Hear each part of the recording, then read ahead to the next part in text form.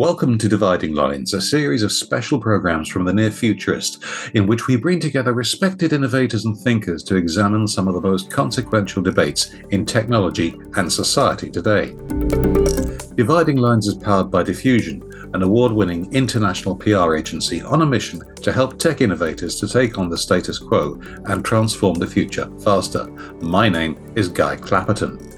And if you want to feedback on the podcast, or maybe even suggest ideas for guests and topics, I'd love to meet you in the shiny LinkedIn group I've set up. Just search for my name and Near Futurist, and you'll find it pretty easily.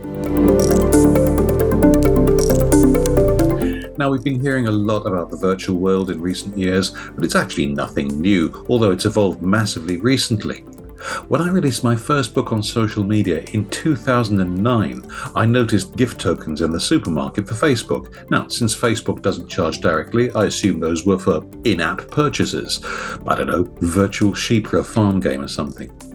More recently, an NFT, non-fungible token, of the first draft of Hey Jude by Paul McCartney sold for $60,000. Now remember, that's $60,000 in order not to own the physical notes that Sir Paul actually wrote.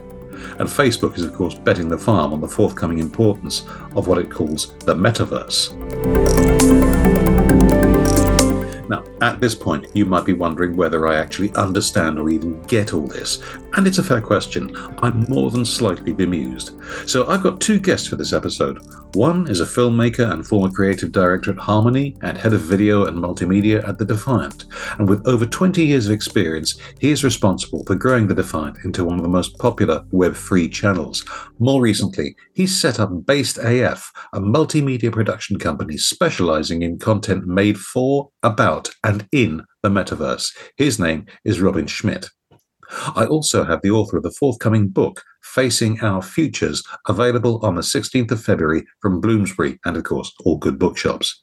He's worked with over 300 organizations, including Google, Microsoft, NASA, the United Nations, American Express, and Rolls-Royce, and he advised Robert Downey Jr.'s team for the Age of AI documentary series. He's a keynote speaker and a futurist, and those last two things means he basically gets all the gigs I want. His name is Nicholas Badminton. Welcome to both of you. Thank you. Thanks very much. Okay, so we've had the cynical axe introduction. That's obviously my job. Robin, tell us a bit more about this emerging market, this emerging environment, if you like, what it's all about. And of course, do tell us about Based AF.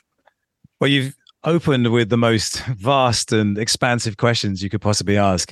Emerging market, yeah, it's an evolving market. It's, I guess, a world in which we're seeing the maturation of a bunch of different technologies. And if you've picked up on ChatGPT and AI recently, you can see how quickly these technologies can suddenly be adopted and flourish. But I think it's the world of video games colliding with the world of the internet, colliding with the world of entertainment, colliding with the rise of the creator economy, and just a realization that the stalwarts of the last 20 years, i.e., a mobile phone and the Web2 giants, maybe that era is starting to shift. And with that, a changing sense of what technology will be like in the next coming decades. And that's probably the best place to start with, because a lot of the things that we'll be debating and possibly discussing are very vague at this point. The metaverse itself is a very vague term. So I prefer to think of it as this nexus point for technologies which are really starting to come into their own in ways that allow them to connect to each other. And as a filmmaker, I'm seeing this myself. We started shooting on film and then we moved to digital. And visual effects have matured in that time to the point where they're almost indistinguishable from video games. And that would have seemed unthinkable 5 years ago. And now we use video game technology to film because it's more cost efficient and it's better for the environment. So I guess it's that for me. It's a world in which the pillars of what we assumed were the way the world works are being reinvented very, very rapidly. And that's throwing up all sorts of different opportunities for storytelling. And we'll get into that storytelling because I know it's a bugbear of yours later on, but we imagine what the future will be. We lean on Neil Stephenson and his definition of the metaverse for this pop culture idea of what it will be. And that's where I come in with Based AF. Now, I'm not necessarily for or against the metaverse per se. I just find it fascinating. And as someone who came up as a journalist and shooting music videos and shooting things that now move into pop culture, it's just been a very natural move for me to get into that space and start to explore what it is through the lens of technology, but also through the lens of just simply having a good time, trying things that we weren't able to do before, looking at storytelling in new ways. And with Based AF, that's really our remit. It's not to say the metaverse is good or bad, but it's to explore it, look at it from the inside out, rather than, stand 20 years in the future and look back and say this was obvious in hindsight and it's this $20 trillion opportunity, but to say, well, what is it right now? What can we do with it? How ridiculous is it? And then try and tell the kinds of stories that at least lead us in the right direction in terms of trying to steer this thing in the right direction if it's as inevitable as it seems to be. So Based AF is basically, it's a YouTube channel, it's a content creation studio, and we tell stories based in and around the metaverse. You do raise a valid point there, and that what we call the metaverse is actually the sort of confluence of a whole load of things. In the same way that we now know roughly what we're talking about when we discuss the internet in the early 1980s or the late 1980s, early 90s, when it was sort of first arising. It was actually a bunch of networks just learning to talk to each other, and nobody called it the internet, except internet working was a fairly it's a title that we've applied to it retrospectively. In terms of moving things on, I mean, as well as doing this podcast, I offer media training services. I just throw that in casually every 5 minutes. And I've just put my first couple of TikTok videos up this week because generations are moving through, and people who are called senior, and in my case, importantly, have commissioning budget, may well be on TikTok. The metaverse is the next coming thing. Robin, what does somebody who's moving into creativity and maybe using the internet to publicize their business, what do we need to know about the metaverse? Yeah, that's a really good question. In terms of needing to know about the metaverse, I think the first point is that it's a construct that has been born through pop culture. It's come out through films like Ready Player One and, of course, Neil Stephenson's Snow Crash. And so you have this sense of what it is, which is this kind of expansive MMORPG video game environment in which you move through, and it's this digital twin of the real world. So, just in case I'm a 50-something without a clue, could you just possibly, I'll play that role just for the sake of the podcast. Could you explain MMORPG?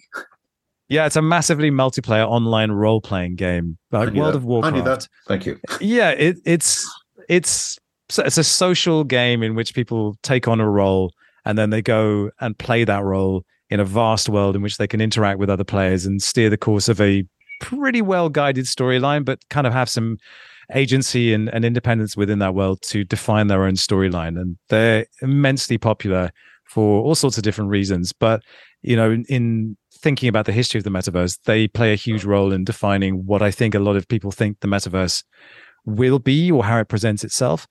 But there really isn't a standard definition yet. And a lot of people talk about Bitcoin as a solution in search of a problem. And for me, the metaverse is a story in need of a plot. And so, you can look at the numbers. There's been $120 billion spent on metaverse land in 2022. Meta itself spent $36 billion in 2022 building something around the metaverse. And then, various projections put the metaverse at being possibly worth 13 trillion by 2030. And so for me, it's what it is less valid than how much money is being spent on trying to figure out what it will be or how to use it or how to do things with it. And there are experiments being done all around the different kind of confluence points, but mainly the kind of technologies and touch points you're looking at are interactive 3D assets, photorealistic rendering, the way humans interface with 3D environments like through AR or VR or XR, which is extended reality. That's kind of the intersection of AR and VR. And then user-generated content, so users creating their own worlds. The modding community of massively multiplayer online role-playing games has been a huge driver of their adoption, as well as you can kind of build your own asset packs, you can build your own expansion packs. And in some cases, they become more successful than the original game. Then there's avatars, so your digital identity, who you are when you're not the meat version of yourself. And then, of course, the identity management and privacy around that. And then financial transactions. How will we transact with each other in a trustless way? And that's where the crypto heads and the Web3 heads get excited and say, yeah, Bitcoin is the answer. And then everyone else sighs and says, but Bitcoin is crashing. And then we have that old debate. And then there's Internet of Things, which has kind of fallen out of the headlines a little bit, but it's still there. And digital twins, this idea you could have a building and then have it represented digitally and see everything that's going on with it and be able to diagnose problems that are appearing with it. That's a technology that already exists. So that's probably a good place to start with the metaverse. But I suspect most people will just think, oh, this is a video game, or this is VR and I don't need it in my life because I don't like VR. And then the conversation ends. Nick, should I be skeptical about all this? I do accept things changing. I swore I'd never need TikTok, and now I'm using it. Yeah, so it's really interesting. So I really like how Robin sort of frames everything. We're in this big experimentation around content and different platforms, and whether you want to call it Web3 or something else, Metaverse. It's really interesting times, but it's sort of faltering, and we've seen these sort of hype cycles and these cycles of innovation happen all the way since the beginning of the internet, and with things like virtual reality, augmented reality, early sort of internet TV and radio in the 90s, and that all sort of crashed and burned. And we're kind of in that cycle right now with Web3, just trying to work things out. I think ostensibly what we're trying to really create is an environment where there's experimentation with gaming more than anything else. And gaming is played by so many people of a younger demographic. In fact, in the United States alone, I think nearly 100% of kids that play games, whether it's on your phones, whether it's on a console or just on the internet as well. So it's interesting. Are we skeptical about this? Yes. But do we frame it in a way that is like, is this good experimentation? It sure is. The thing that gets me with this is the speculative asset side of things, the NFTs, how much they're worth, how much they're not worth. I kind of see that we're kind of in a situation where, platforms like TikTok or whatever are starting to generate content. And then Web3 adds this layer of like, oh, how do we monetize this? How do we create more influencers? How do we create people that are worth more money? How do we create assets that can be collected and speculated on and traded in new online economies? And it's not really working out quite the way that people have expected so far. I think very often technologies don't work out in the way that we expect them to, and that's in some ways half the fun of it. If 30 years ago you told me that Apple was going to be a major telephone company or major music company, if you'd said music, I might have said that you were confusing it with Apple as owned by the Beatles, and that would have put me in my place if I'd been able to leap forward. Things do end up unexpected. I was reading from your book, Nick. Your publisher was kind enough to send me an advanced copy on PDF, which is so my thanks for that.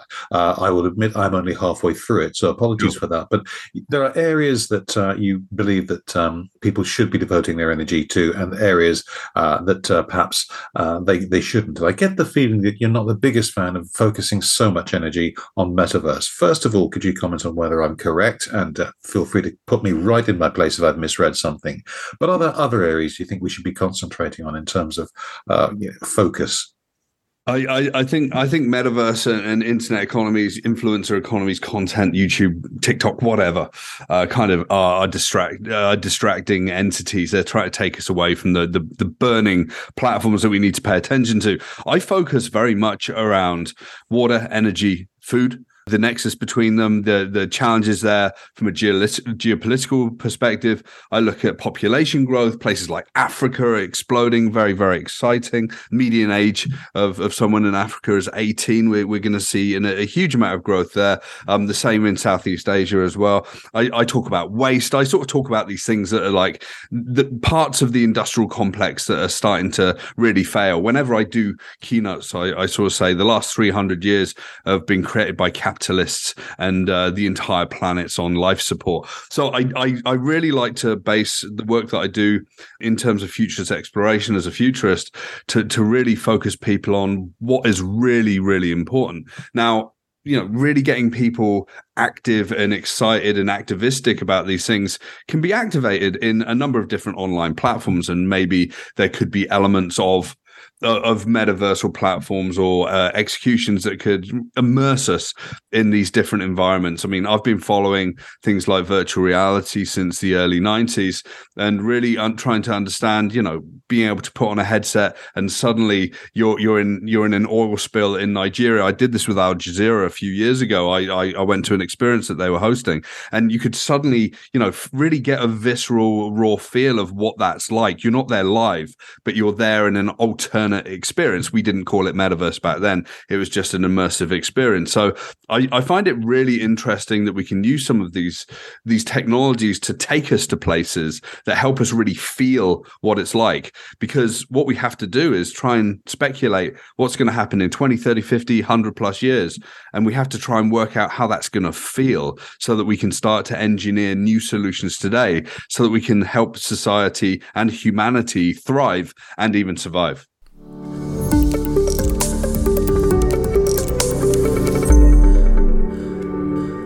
Do you want to sound as confident as my interviewee in this episode?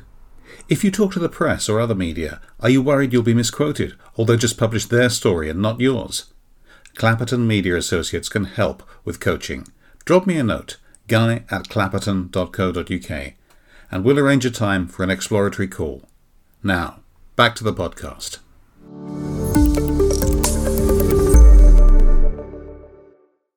Robin, you have a very different focus in your professional life. That's perfectly fair. Not everyone does the same thing for a living. That's completely understood. I'm wondering whether I'd like to pick up on something that Nick just said.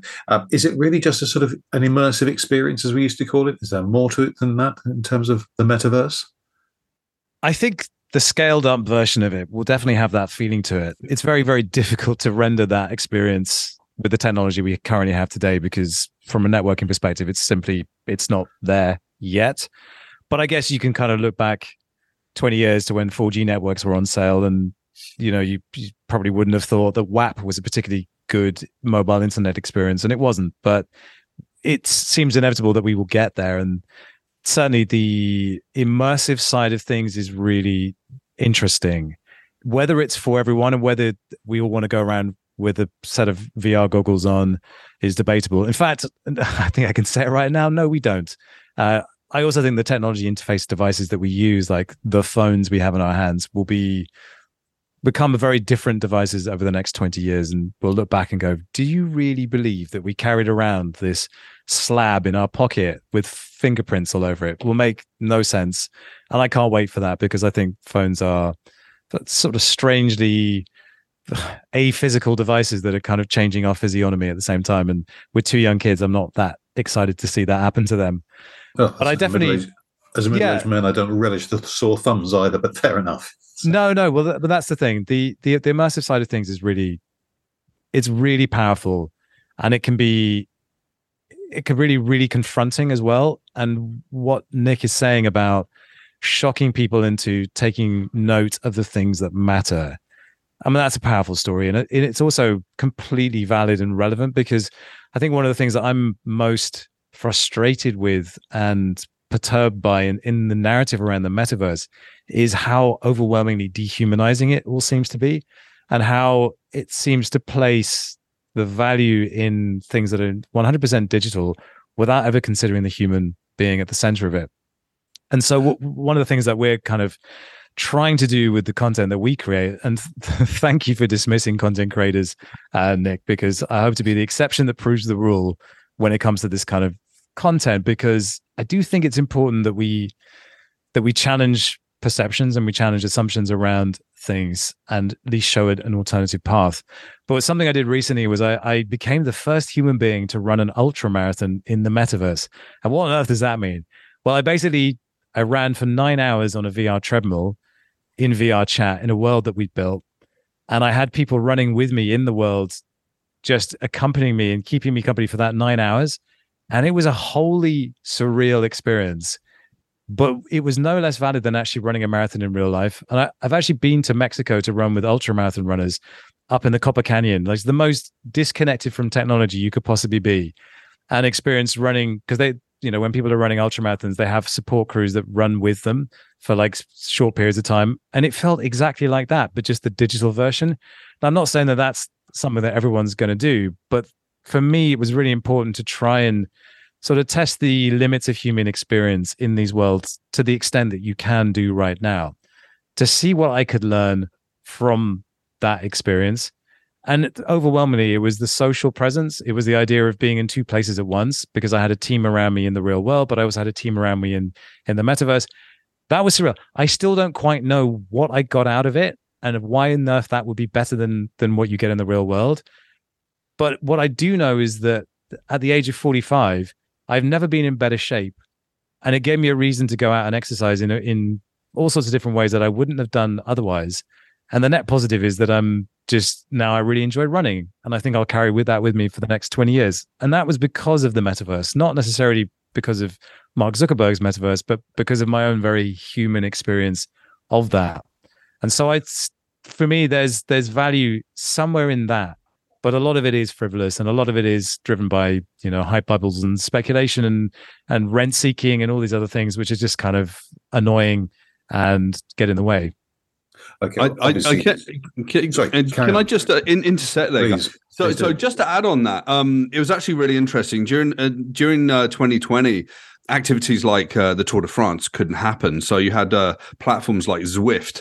So you could Zwift is for bike riders, so you can take the back wheel off your bike, you can plug it into one of these stands. They can actually monitor your performance on that bike. You stand in front of that screen, and you perform. And they actually ran a Tour de France and an equivalent in a virtual world. I'm not going to say metaverse; it's sort of in a gaming virtual world. It's very similar to what Robin's saying in terms of running the ultramarathon. I also watched the video, and people were like throwing things at you and stuff. So I don't think that was very fair.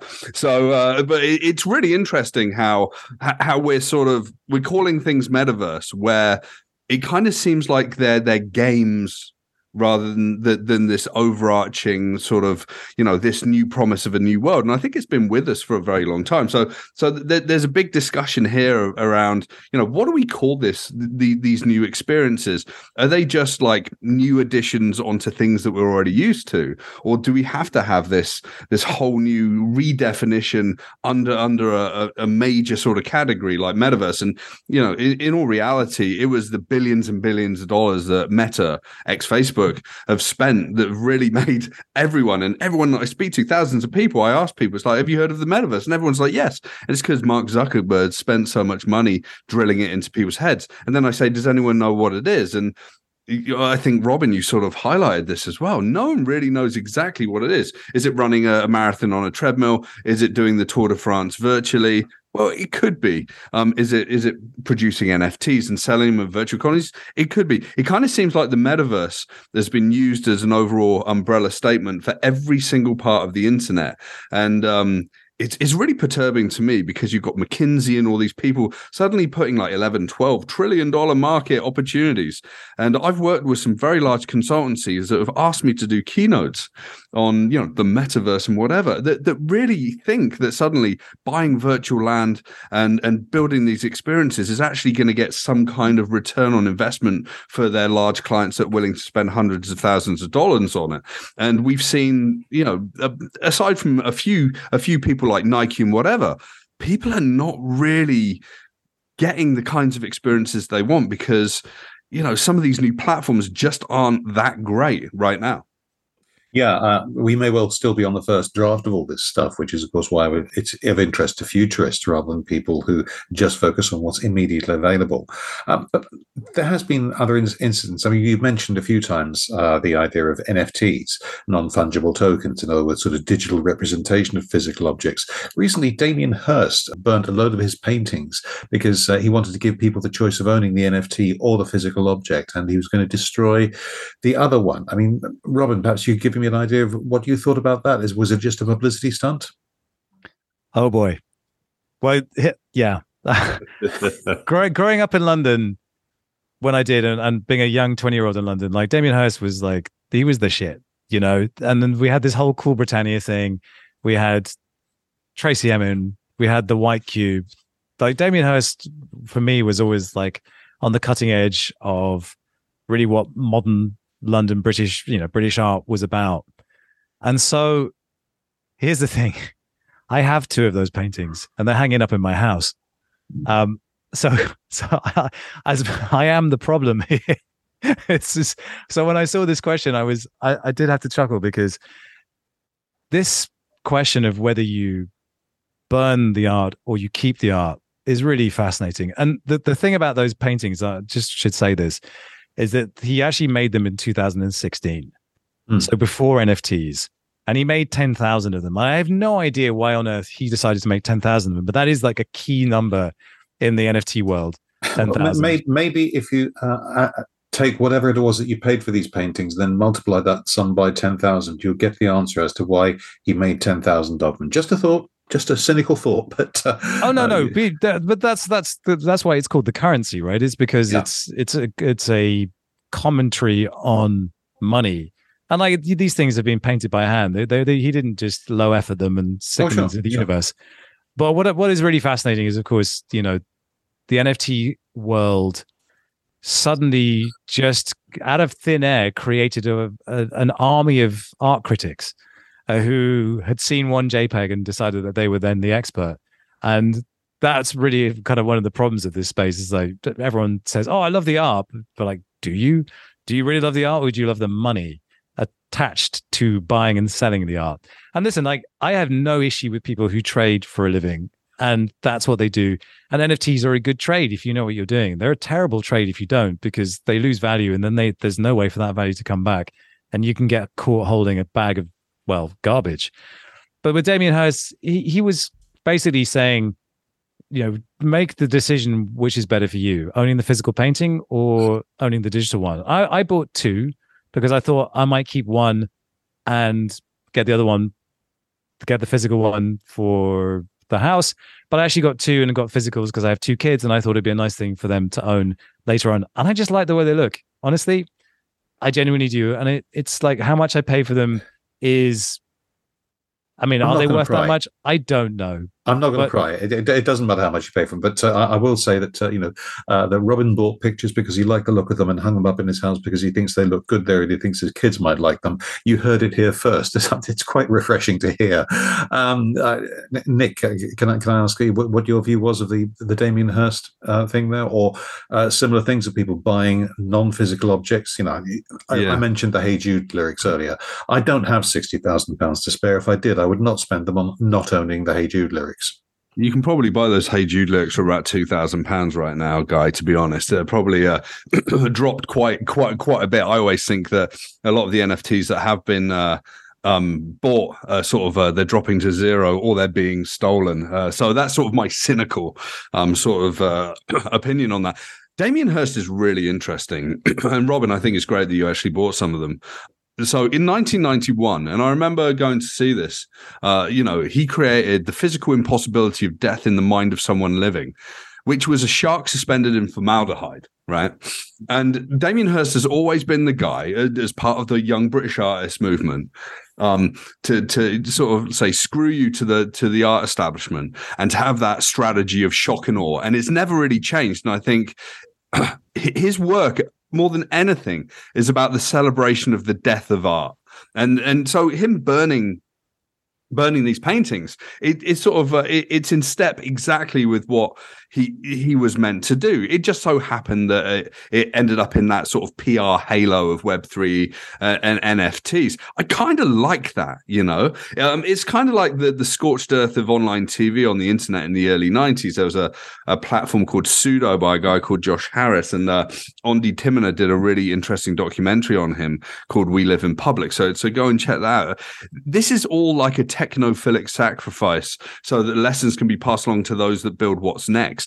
So I think that everything's in the pot to be experimented with. People are going to basically lose a lot of money right now experimenting, but as with all tech, there's a long runway forward to what might come next as well. In the corner of the room that I'm sat in now, which is my studio in Toronto, I've actually got a piece of art by Tom Sachs, and it's a physical piece of art. It was sold as that. It was raising money for a gallery in California, but it's actually deemed.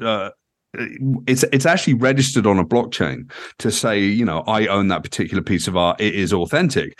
So there are really interesting things as part of the whole Web3 world that can actually have some valid usage. And, when I chat to clients, it's like, we can't throw out the baby in the bathwater altogether just because there's a lot of noise, some failed experiments and some difficulty.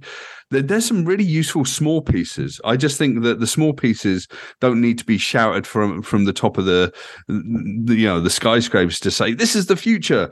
They're kind of useful utilitarian mechanisms that could actually really help us do what we need to do in a digital world. That's great. We're running out of time, which is a pity because I'm really enjoying the conversation. But perhaps we could finish off if I could ask you where people could find out more about yourselves and what you do. Robin? So I could be found on the Twitter as I tend to share most of my stuff there. That's where Web3 tends to have its conversation. And I also have a YouTube channel where we're starting to post more and more of the things that I'm now making and the explorations and the stories we're trying to figure out around this quote unquote metaverse. I do want to say one thing though, in just answer to Nick's point. The idea of calling things the metaverse, what it has done, it's galvanized a bunch of people who might not have talked to each other previously to start discussing what a set of standards could look like for this quote unquote metaverse in an open way. And I think that's a net positive in all of this, because if there's one thing we don't want tech giants to kind of monopolize the future of what might be the internet. So the Metaverse Standards Forum, for instance, is a place for that to happen. And if they needed an umbrella term in order for that to take place, then okay, great, here it is. So that's probably where I stand on that. Yeah.